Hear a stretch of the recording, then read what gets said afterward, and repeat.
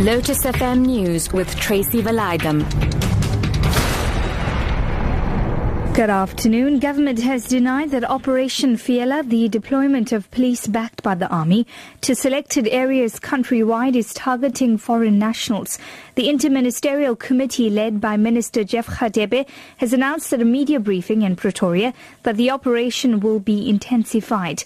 Radebe was accompanied by Defence Minister Nosisivwe Mapisa-Ngakula and Police Commissioner Ria Piecha. Radebe says the countrywide police stop and seizure operation will be extended to cover all crimes and criminal actions. He says the aim is to ensure law and order and the safety of all law-abiding citizens, including foreign nationals. We will, in the next weeks and months, accelerate our efforts to take back public buildings that have been hijacked either by foreign nationals or by South Africans. Rid our townships and villages of drugs such as Nyaupe, Wonga, Tik, that are destroying the lives of many young people.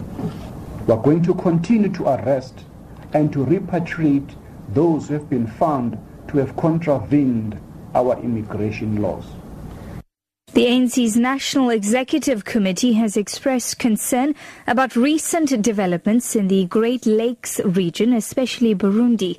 Tensions been high in that country since an announcement by President Pierre Nkurunziza that he intends to run for a third term.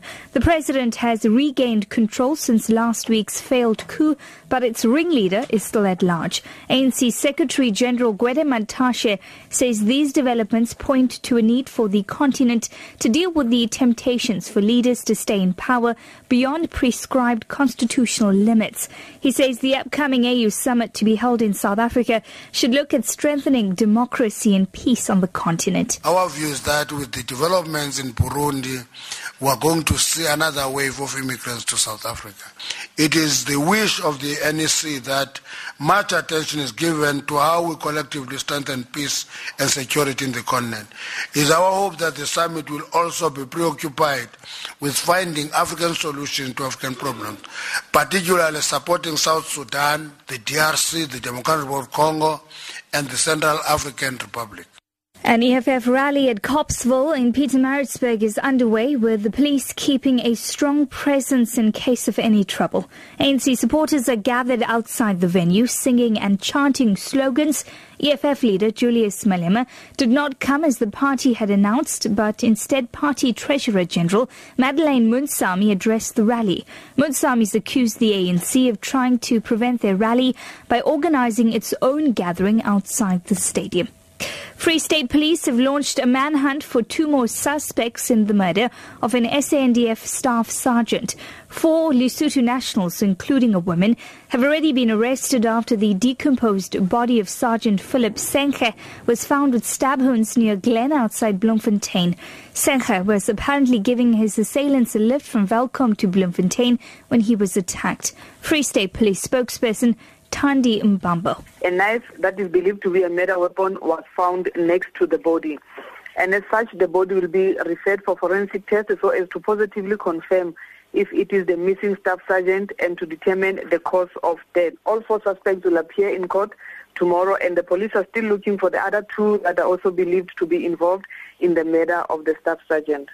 The BBC has been told by migrants rescued from a sinking boat off Southeast Asia last week that around 100 people died on board after a fight broke out over the last remaining food. Thousands of migrants from Bangladesh and Myanmar are thought to be drifting in the sea between Thailand, Indonesia and Malaysia. The BBC's Martin Patience reports. The 700 people were rescued off the coast of Indonesia by fishermen.